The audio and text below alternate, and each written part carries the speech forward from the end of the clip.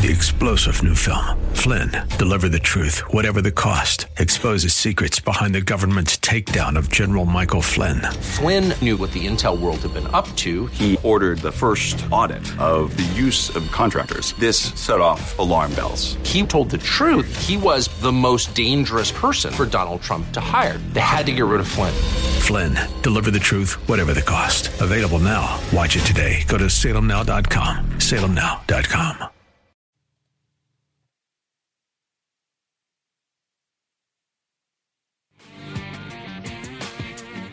Welcome to the Andrea Kaye Show. She's blonde, 5'2", and 102 pounds of dynamite in a dress. Here she is, Andrea Kaye. What's going on, everybody? This is hour 2 of the Andrea Kaye Show tonight on this beautiful Friday Eve. I'm your host, guest host, I should say, Riley McBride, filling in for Andrea Kaye tonight on AM 1170. The Answer, San Diego. Wow, we have a lot going on. That was quite a first hour. If you missed any of it, be sure to find it on Spotify or Apple Podcasts or wherever you can. We're streaming all around the world thanks to podcast technology these days, which is a beautiful thing. But I want to pivot to some interesting news. There's a lot going on with this Biden White House. He just met with Volodymyr Zelensky, the president of Ukraine, to talk about defending Ukraine's territorial sovereignty, while the territorial sovereignty of the United States is trampled upon by thousands and thousands and thousands of military-aged young men who were coming from all sorts of countries all over the world, pouring into this country. There's no game plan. There's no real strategy here. There is no border policy. It's concerning, but what I will say is that the Biden administration is definitely putting our taxpayer dollars to use, in some ways at least, including with this new Merry Christmas video. I'm not sure if you saw it. Of course, they don't actually say Christmas or mention Jesus or anything related to Christmas itself, which is not secular but religious, obviously. But we live in a secularist, materialist world, and they're really trying to pitch religion as some sort of cultural American institution as opposed to being a Christian institution, which again sounds so silly and ridiculous to someone who's Catholic like myself. But I will say, if you haven't seen it, go find this video online. It is hilarious. Jill Biden, Dr. Jill Biden, one of the greatest doctors of all time, right behind Dr. Pepper, Dr. J, and Dr. Dre, put this out on Twitter, actually, of all places, where you can find me at Riley_McBride_. You can also find us at AK Show San Diego. So please feel free to reach out. But, just while we're speaking of Twitter, I'm not sure if Dr. Jill Biden was expecting praise for this, or I'm not sure what the logic was, but it's a very odd video, lots of different moving parts, and it's clearly a fluff piece that's designed to boost Biden's popularity, right? They're trying to, let's just say, revive his campaign a little bit, because his re-election bid is not looking well. Even CNN was reporting this week that Donald Trump, his predecessor, is eclipsing him in the newest polls in Georgia by 5 points and in Michigan by 10 points. Biden won Michigan handily, allegedly, in 2020 in that presidential election. I can't believe it's already about to be the next presidential election. On one hand, it feels like it's only been a couple of years since we've had Biden. On the other hand, it feels like it's been an eternity because nothing's going well for him. So I'm not sure what's happening. I'm not sure. I don't think he's going to be reelected. I don't even think he's going to be the Democrat Party's nominee. Maybe you I want to hear from you, by the way, on this. Reach out to us again at AK Show San Diego or at Riley_McBride_. Tell me what you think. Do you think Joe Biden is going to be the Democrat Party's nominee next year? If it's a Biden-Trump rematch, Trump's going to win. The polls show it. It's unbelievable. Putting Biden up to be the nominee would be a losing mission. And I'm sure that the DNC knows that. I'm sure that Podesta knows that. I'm sure the Clintons know that. I'm sure all of the important, influencers within that world understand full well that Joe Biden is not a popular man. He might be even less popular than Donald Trump was, in the sense that, I mean, Trump was popular among Republicans, but obviously not at all among liberals and Democrats. But it seems like Joe Biden isn't even popular with that many Democrats. It seems like a majority of Democrats at this moment in this country would like to see somebody else, like, say, I don't know, California Governor Gavin Newsom, take the reins. The next generation of communism in America, turning the U.S. into the USSR, because that's what we're going to get with people like George Soros and Gavin Newsom, and that's exactly what we're getting with all of these stunts, like the protest on the 110 freeway the other day, which is just ridiculous. These people think that they have the right to stand in the middle of a freeway during rush hour traffic. They are so lucky that there were no major injuries or car accidents. I just cannot believe it. But that's all to say, because every left-wing protest kind of devolves in the same way, and the Biden administration has been kind of devolving and falling apart, right? Whether it's fiscal policy or foreign policy, energy policy, border policy, you name it. It's incredibly clear now that Joe Biden has been privy to his son Hunter's nefarious business acts with foreign entities, some of whom are tied to the ruling parties of adversarial countries that feel that don't like the United States. Let's just say that. And some of it seems almost like a quid pro quo. I mean, Burisma bribes Joe and Hunter Biden $5 million each, and just a few years later, a war breaks out.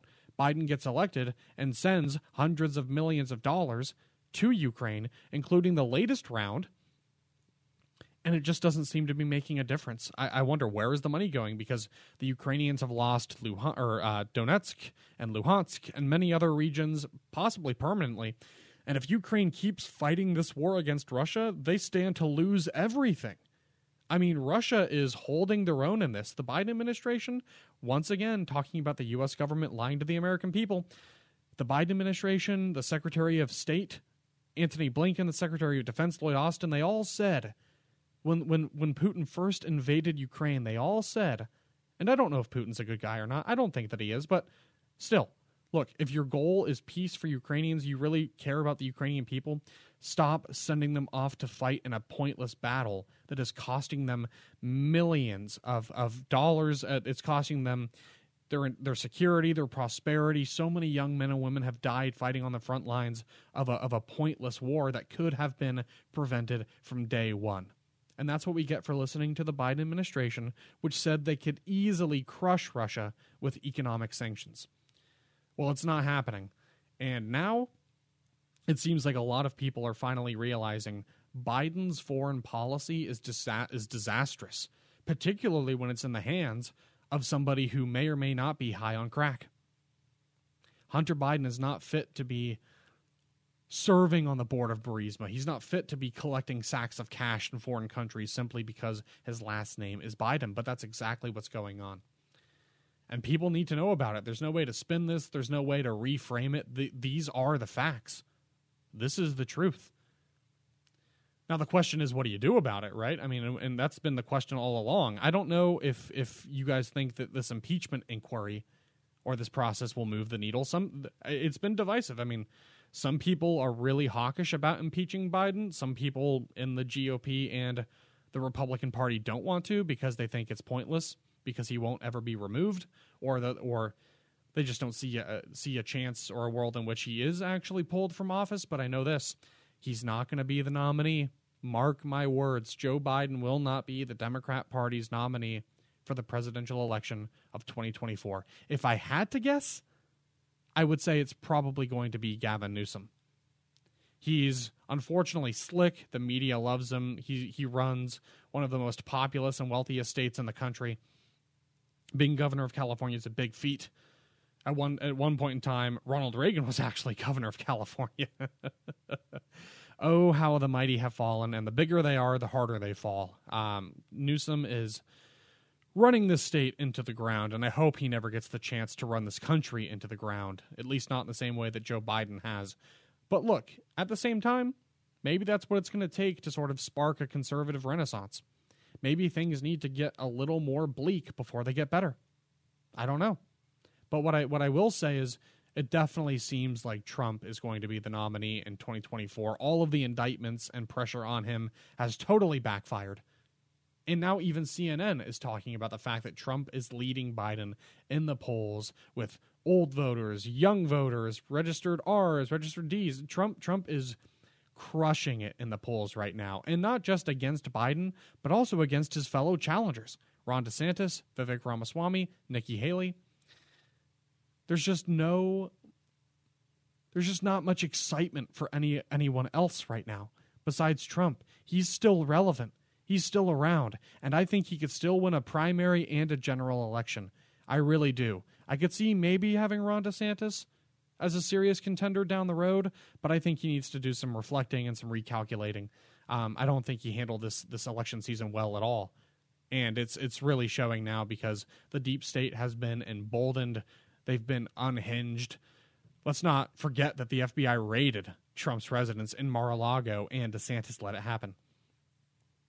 I don't want to beat him up, but that was not a good call. He should have done more to counteract and combat the deep state. And now it feels like Vivek Ramaswamy is basically the only person who's spending any time, I should say, actually talking about the deep state and what we can do about it. It's not just about identifying the problem. It's also about proposing solutions. How can we reclaim this republic? How can we take it away from the power-hungry tyrants who've corrupted the institutions and turned them on anybody who criticizes them? Which, by the way, is exactly what a police state is. And thank you to people like Dinesh D'Souza for bringing attention to that. I haven't seen Police State yet. If you guys have, let me know if it's good or not. I want to know what your thoughts are. I've heard good things, but I haven't had time yet to see it myself. But I really would like to. So please, if it's good, let me know. You can reach out to me at Riley_McBride_. Please let me know. I really am curious, but maybe you can also let me know if you think we're living in a police state. Maybe you have some wacky stories that you want to share. If it's wacky enough, maybe I'll talk about it on the air. Who knows? Maybe even with Andrea. It's hard to say, but what I can say is that we are going to take a quick break. We will be right back, so please stay tuned. There's a lot more to go over on this beautiful, glorious Friday Eve. And I'm happy to be here with you all. So please, again, make sure that you stay tuned. We'll be right back after the break.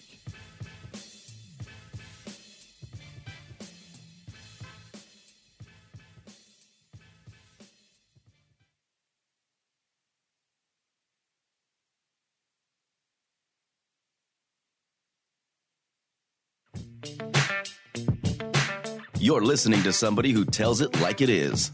Andrea Kaye on The Answer San Diego.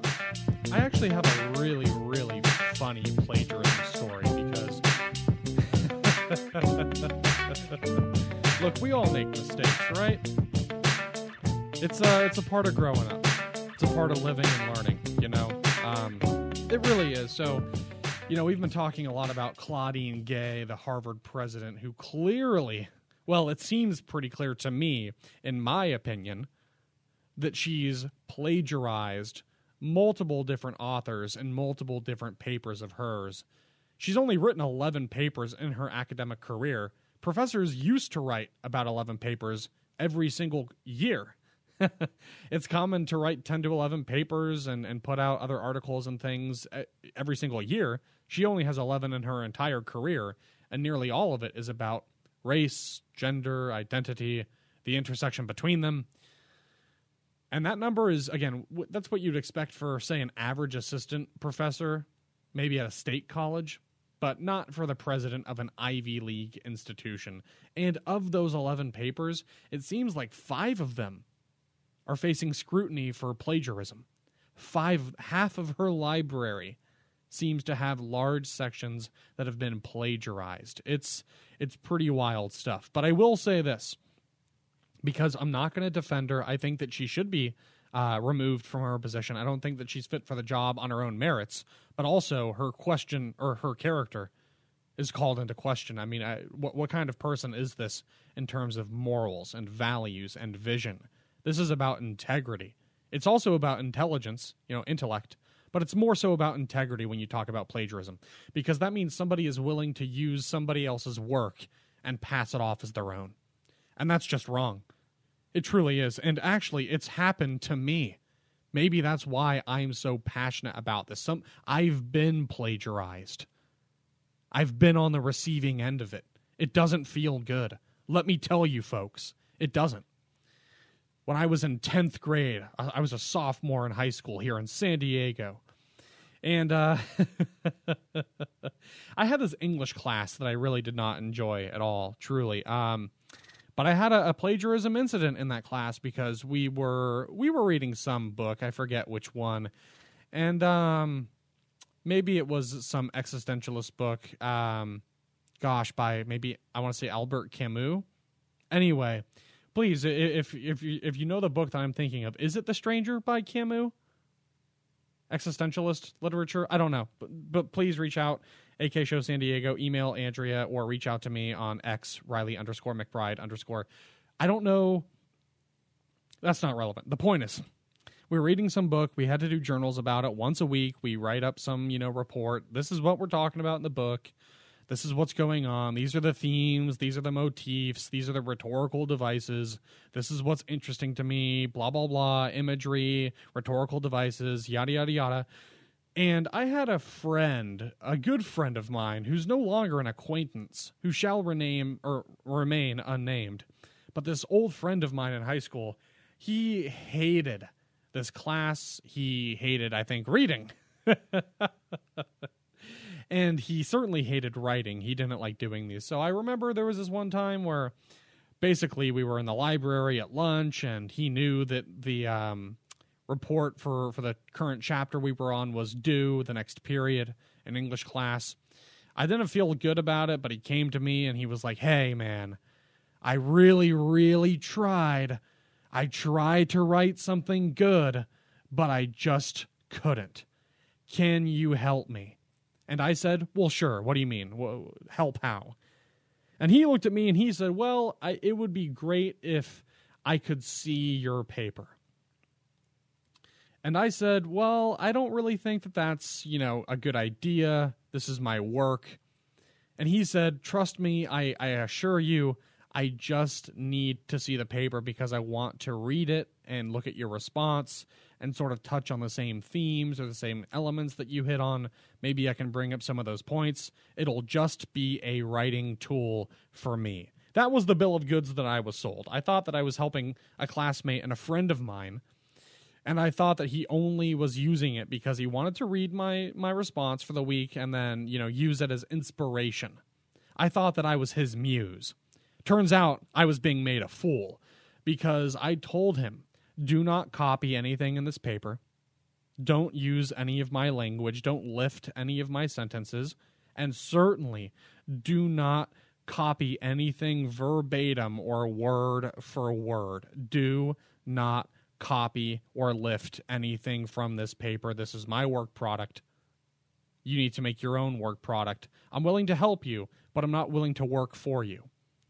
I thought that was a fair compromise, so that's what we did. It turns out, lo and behold, this friend of mine, let's call him Brian, copied my entry, my journal, my blog, word for word, comma for comma, every single line. And you want to know how I know? Because this teacher of ours, we after lunch ended, we went to third period, we went to English, he gave me back my paper, we handed everything in. The next week, maybe on a Tuesday or a Wednesday, she called me into her office before the period started. And she sat me down and she asked me if I had anything I wanted to tell her, and I said no. I was very confused. And she said that she had some concerns maybe about plagiarism or stolen work, which does not sound like me. So I was shocked, obviously. I had no idea what she was talking about. She pulls out two papers. In her left hand, it's Brian's. In her right hand, it's mine. She puts them on the desk that I'm sitting in, right there on the table, and she shows them to me and says, "I want you to look at these two papers. These are two different journal entry submissions from last week from two different students, but they are word for word identical."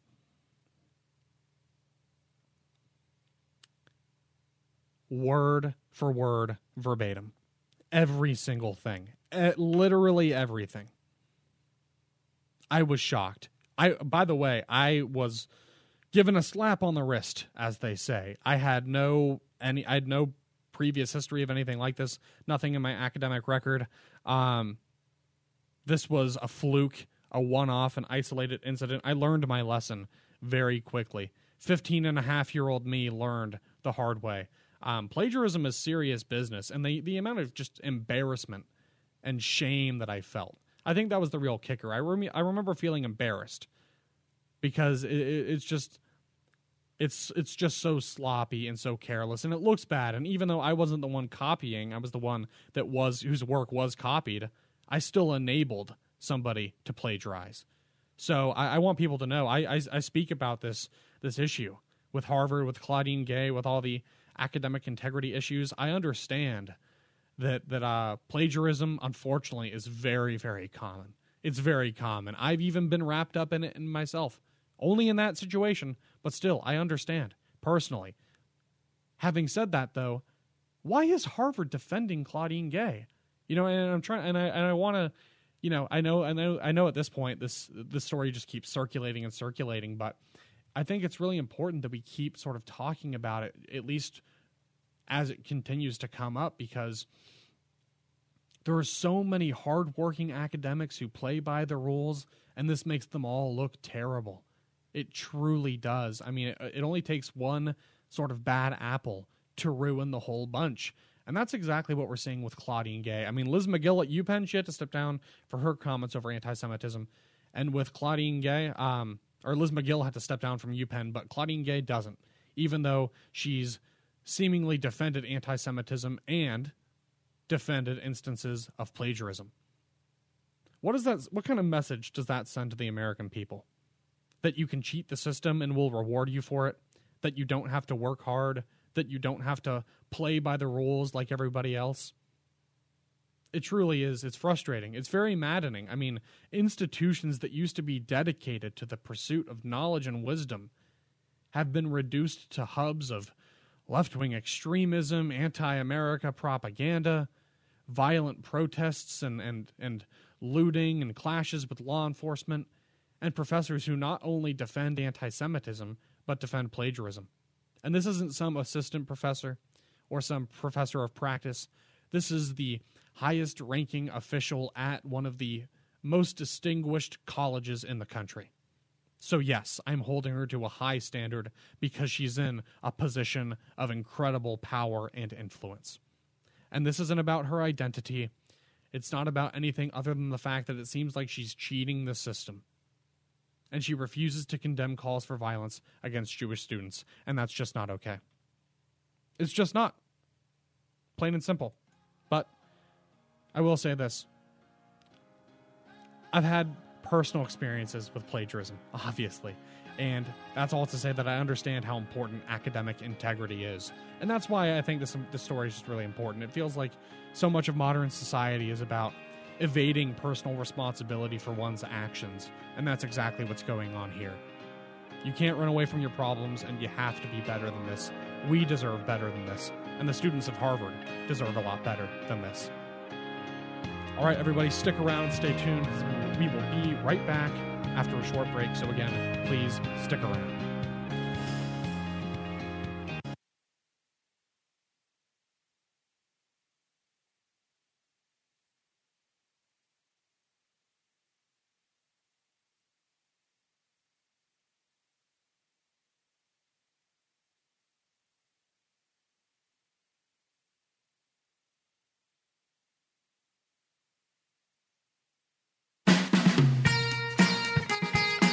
Kaye, Dynamite in a Dress, or just Andrea Kaye.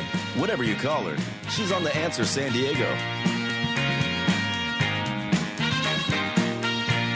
right, we're going to pivot a little bit because it is almost Christmas. I love this time of year. It's just beautiful. Truly, the weather, the lights, Hanukkah and Christmas. It's such a beautiful, miraculous, special time of year, and I don't know about you, but I like sharing my sort of Christmas cheer with other people. I try to say Merry Christmas and God bless and peace be with you as much as I possibly can. I just really, really love the Christmas spirit. I love the story about the birth of our Lord and Savior, Jesus Christ. I am just enamored by it, truly, and I love to wish people Merry Christmas, and that's something that you would think would be totally cool, at least in a Christian country like ours. I mean, all of the founding fathers, aside from perhaps Thomas Jefferson, were Christians and were descendants of Western Christian Europe, and that Judeo-Christian moral framework that we get from the Bible is the basis of everything that we're doing here. The U.S. government exists first and foremost to protect our God-given rights. It's not political, it's theological, and that is different. But still, some people today in 2023 have the gall to be offended when they hear the phrase Merry Christmas around Christmas time in a Christian country in which we say, God bless America, and we write in God we trust on our money. It's like, imagine going to the heart of the Arabic Islamic world. Imagine going to Mecca and around the time of Ramadan and getting upset when people, say Happy Ramadan or whatever it is, whatever other slogan or saying there is to commemorate that holiday in the Islamic world. It's ridiculous. Being upset about Christianity in the heart of a Christian country. That's your progressive ruling class managerial elite for you. All these little Grinches and Scrooges running around, making sure that on one hand, we all hate Christmas because it's Christian, but on the other hand, we have to celebrate Jill Biden's Christmas video, if you will, although they never say Merry Christmas, no real Christmas imagery besides trees, which can be secularized. The Christmas tree has been secularized. It just makes people think of this holiday. It's really a shame, in my opinion, to see the secularization of America. It feels like we're losing the soul of this country. But it's unfortunate. Maybe it's just a byproduct of this sort of modern, liberalized, multicultural, pluralist world, and I get it. Freedom of religion, freedom of expression. The founding fathers did not want to impose any set of morals or religious framework onto their fellow man, and I appreciate that, because it's about power, giving people the power to sort of follow what they will, to sort of believe what they want, to embody the values they want. It's about power. It's about freedom. I get that. However, I don't understand what the big deal is when it comes to wishing people Merry Christmas in a country that largely is influenced by the traditions of the Judeo-Christian West. America is not just some idea. America is a specific place inhabited by a specific group of people who are supposed to share certain values and certain visions for how to live and how to govern. So it's frustrating to me that saying Merry Christmas around Christmas time is somehow a controversy. I look, if someone is so easily offended that they're willing to write an article in the Washington Post telling people not to wish them Merry Christmas, which is what happened, then I don't know what else to say. But the fact that people are taking to the rags of the Washington Post, where allegedly democracy goes to die, this one author says it's impolite and alienating to assume that I follow your religion. Well, look, it's not impolite to wish someone a Merry Christmas, again, in a Christian country in which people swear on Bibles in courts of law before they testify or take the stand. I think what's really more silly or impolite or alienating is assuming that people in this country would not have any connection to God or to our Judeo-Christian roots. It's really, it boggles my mind, the fact that this is an issue in modern-day America. We must have so much luxury and so much time on our hands and abundance and material wealth if we can sit around here and complain about issues like that. People telling you Merry Christmas before Christmas is a non-issue. And if that's really the highlight of your journalism, then you need to get out more, frankly. But it does sort of, segue us or lead us into a good conversation about the giving spirit and about the fact that we're all made in the image and likeness of God. We're all equals, okay? That's how it's supposed to be. We're all made with the same amount of love and care in the image of the Lord. And that's why it's frustrating for me to see the sort of modern-day progressive reiteration of racism and bigotry and hatred. And that does bring us to the Boston mayor, Michelle Wu. She seems to be quite a character. She's defending her idea for having a holiday party that excluded white city council members after receiving backlash when the invitation was leaked online. We talked about it a little bit just yesterday, but I wanted to revisit the story. 7 out of the 13 council members are white and were, quote-unquote, uninvited from Wu's Electeds of Color party after they were mistakenly emailed the invitation, originally reported, I think, by the New York Post. Mayor Wu, she defended the segregated holiday party and said that it's actually been going on for years. She admitted that these council members were accidentally invited, and she said that it was just an honest mistake. She said, quote, "We've had individual conversations with everyone so people understand that it was truly just an honest mistake that went out in typing the email field." Mistake, Freudian slip, on accident, on purpose. It's still evil. Now, Wu, Boston's first non-white female and Asian American mayor, became the subject of criticism when Director of City Council Relations Denise Dos Santos accidentally sent the invitation to all city council members instead of just the racial minorities. Wow. Boiling people down to minority and non-minority. Just disgusting. Just 15 minutes after that initial invite was sent out, white members had their invites revoked. DeSantos wrote in an email, "I wanted to apologize for my previous message regarding a holiday party for tomorrow. I did send that to everyone by accident, and I apologize if my email may have offended anyone or came across as so. Sorry for any confusion this may have caused." It did not take long, as you might imagine, for screenshots of the invitation to make rounds online and circulate throughout social media, including on Twitter. And there's a lot of information that's sort of come to light about this. Apparently, this has been happening for a long time. According to one account online, the Boston Accountability Network, they say they've done some research on this. They've done some homework, and they say that Mayor Wu, had even scheduled the Electeds of Color party for the same day as the city council's all-inclusive holiday party. And apparently these separate but equal-esque gatherings were justified by claims that the Of Color party had been a years-long tradition. Oh, so the evil's been happening for a while, huh? Wu said, quote, "I've been a part of a group that gathers representing elected officials of color across all different levels of government in Massachusetts, a group that has been in place for more than a decade, and the opportunity to create a space for people to celebrate and rotate who hosts." The mayor continued. She said that she looks forward to celebrating with everyone at the holiday parties that we have besides this one. Right. Okay, well, there's no spinning this. I mean, this is open racism, and it's justified by the fact that it's been happening for a long time. I mean, why do you have the need to hold different parties for different people depending on the color of their skin?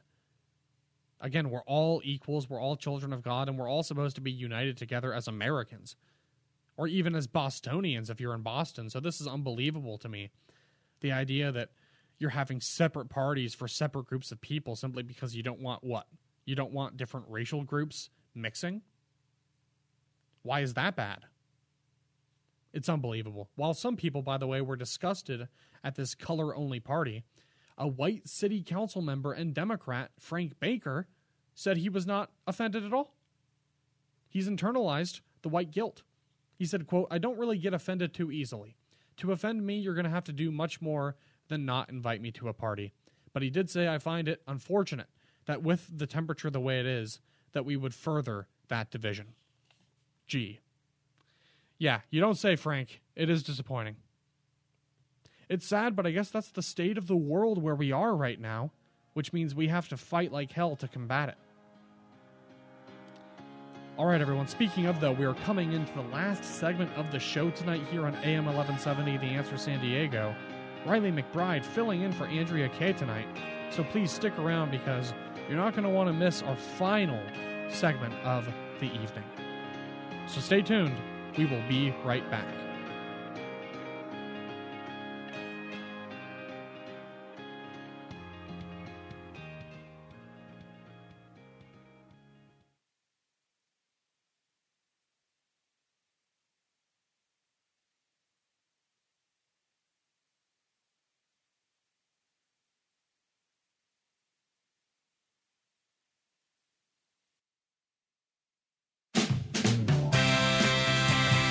Andrea Kaye, telling you like it is, while eating a donut, too. It's the Andrea Kaye Show on The Answer San Diego. Welcome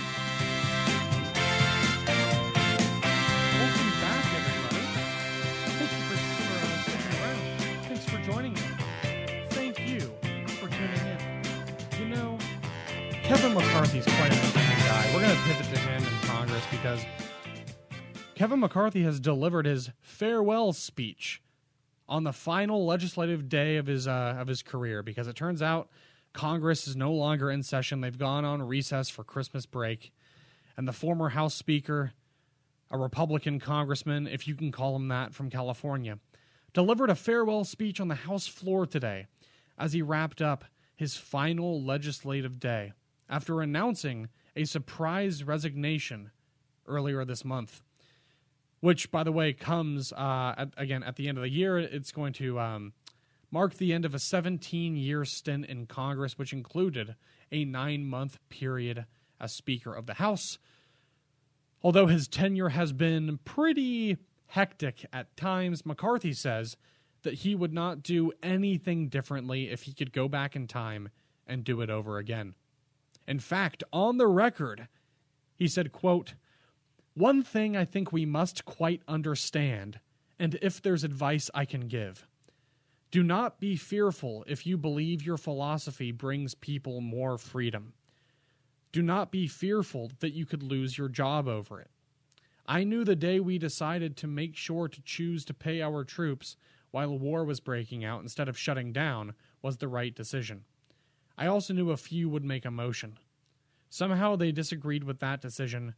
Do it anyways. I would do it all again."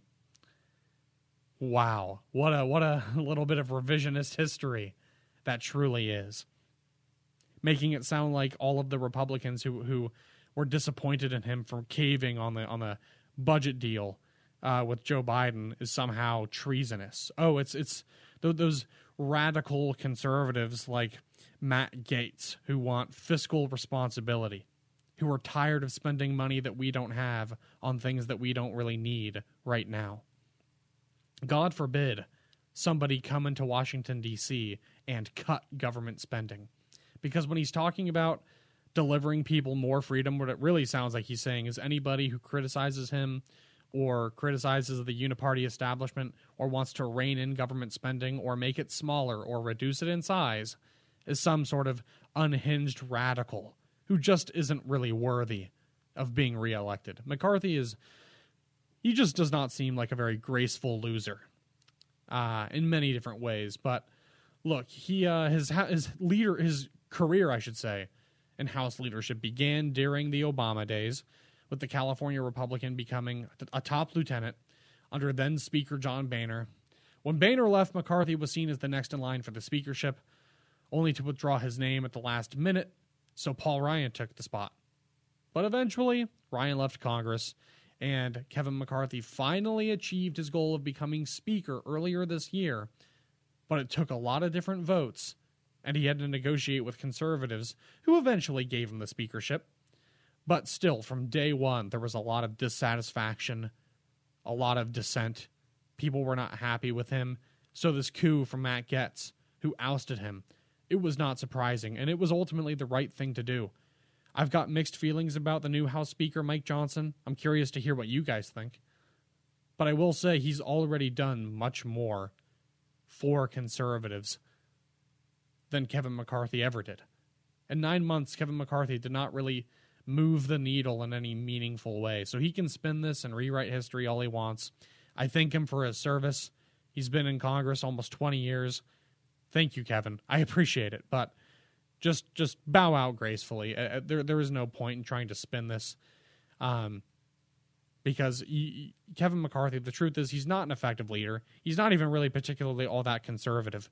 So for me, it's about values and vision. I don't think he's particularly conservative. I don't think he really stands by the Constitution. I don't think he really stands by the foundational values of this country. I think he plays ball with Democrats and moderate Republicans. I just don't see him as a real leader. I don't see him as a man of the people. So I'm not going to miss him. Now, McCarthy, he spoke to mostly an empty chamber today with just a handful of Republicans listening to his remarks. Many lawmakers already left. They went home for the holidays. But as for the future of Kevin McCarthy, it's hard to say. He has said that Trump can expect his full support. So he will be endorsing Trump, it sounds like. Which is hilarious, especially for anyone that remembers the sort of politicking last year in the midterms of 2022, when so many Republicans, especially in California, Republican candidates were trying to distance themselves from Trump, including Kevin McCarthy. Now he's saying he's going to throw his support behind Trump, which I guess is good. It's just funny how things change over time. But I don't know. I think that there really is a new dawn and a new day for the Republican Party, and Kevin McCarthy just doesn't really understand it. Maybe it's cultural, maybe it's generational. I don't know exactly what it is, but he just does not really seem to be with it anymore. He's not hip. He's not trending. His stock is not rising. And that's fine, man. I'm not going to attack Kevin McCarthy as a guy. He's probably a perfectly nice fellow, but I much prefer having Mike Johnson. I'd prefer having someone like Jim Jordan or Matt Gaetz. But I'll settle for Mike Johnson for now, and we'll see what happens. It's a little...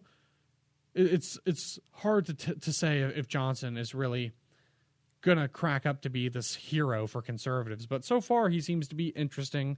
I like that he's Christian. I like that he's a man of faith.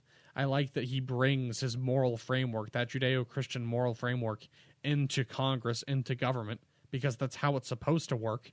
This is a Christian country, and he is a Christian nationalist. So for me, I mean, he's right in the lane that I'm looking for, someone who's going to bring the Judeo-Christian framework and bring God, the Creator, the Heavenly Father, back into the conversation. I think we need more God. We need more faith today. We need more prayer. We need more lessons from the Bible. All right, everyone, we're going to wrap up there. It was a great show tonight. Thank you so much for your time. I really appreciate it. I will be back guest hosting again tomorrow night for Andrea Kaye here on the Andrea Kaye Show on The Answer San Diego, so please make sure that you tune in as well tomorrow evening at 6 p.m. Pacific time, because you won't want to miss it. We're going to have a great show for you lined up. We'll have Bob Walters, our education contributor, and many other interesting breaking stories for you. I've had a great time tonight. Thank you all for tuning in. You can find me on X or Twitter at Riley_McBride_, and you're listening to AM 1170, The Answer San Diego. Riley McBride filling in for Andrea Kaye on The Andrea Kaye Show. Have a good night. Take care. Take it easy. And I will see you here tomorrow.